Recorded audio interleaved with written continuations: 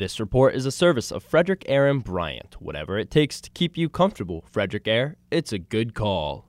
Frederick City Police Chief Jason Lando responded to comments made last week by Sheriff Chuck Jenkins that Part 1 crime increased by 32% last year in the county. Lando says the city of Frederick is not seeing that type of increase. He says Frederick City hasn't seen any spikes in serious crime since 2019. Particularly violent crime, when we look at robberies, burglaries, aggravated assaults, all of those in the city are down, especially when we compare them to 2019. So we're trying to compare like pre-pandemic. But he says Frederick police have a good working relationship with the sheriff's office. We have a phenomenal working relationship with our counterparts at the county sheriffs. We back each other up when necessary, but for the most part, we handle our own calls, and we handle anything that's located within the city limits, and they handle anything outside of the city limits within the county. Chief Lando commented on Tuesday during WFMD's Morning News Express. A pilot service expansion for transit of Frederick County will begin on April 1st.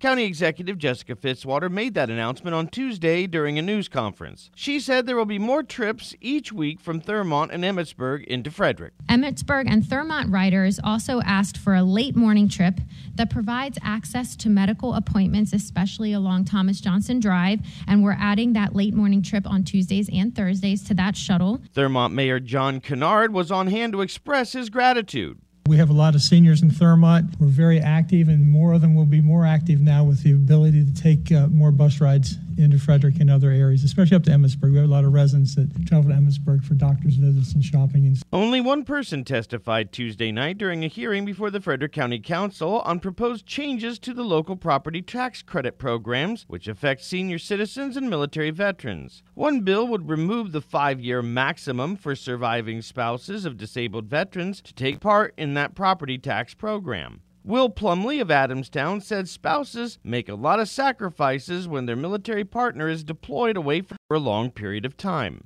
They're the ones holding down the home front, taking care of the children, holding things together. And then when their spouse returns, whether it's from war or simple deployment overseas, they've got to reintegrate their spouse. I'm Max O'Dell on Mid-Maryland's Radio News Center 930 WFMD.